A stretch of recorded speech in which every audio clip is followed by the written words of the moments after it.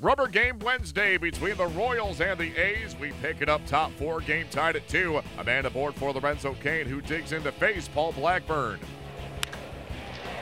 Center field deep.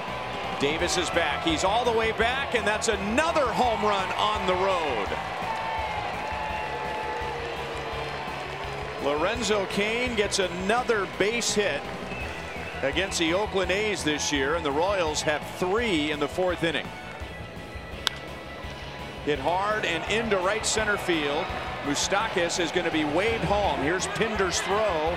It is offline and will allow Gordon to go to second base. The Royals lead 5-2. Here's a swing and a high drive to deep center field. Cain going back, and that ball is way out of here, and it ties the game at 6. So Oakland keeps coming back on Kansas City. This time young Matt Chapman goes deep. And the Royals bullpen still leaking a little oil. Escobar again at second base with the lead. Here's the pitch. Alex swings and pulls it to the right side. That's a base hit.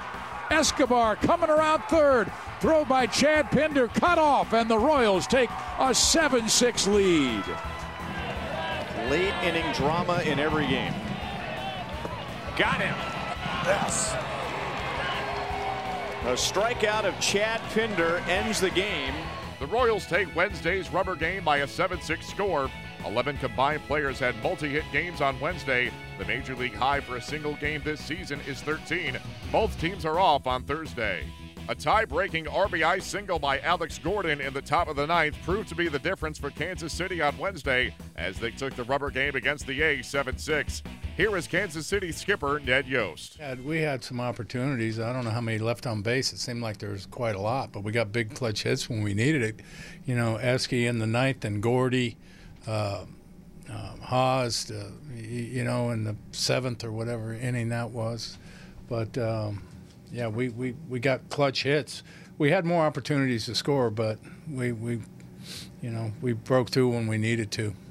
Esky seems like he's gotten into a nice little groove over the last week or. Well, Esky was really swinging well for about a month, and then he had like a little 8-day period where he wasn't swinging very well. And at the beginning of the road trip, he started swinging the bat again really well. So, yeah, he's back swinging well.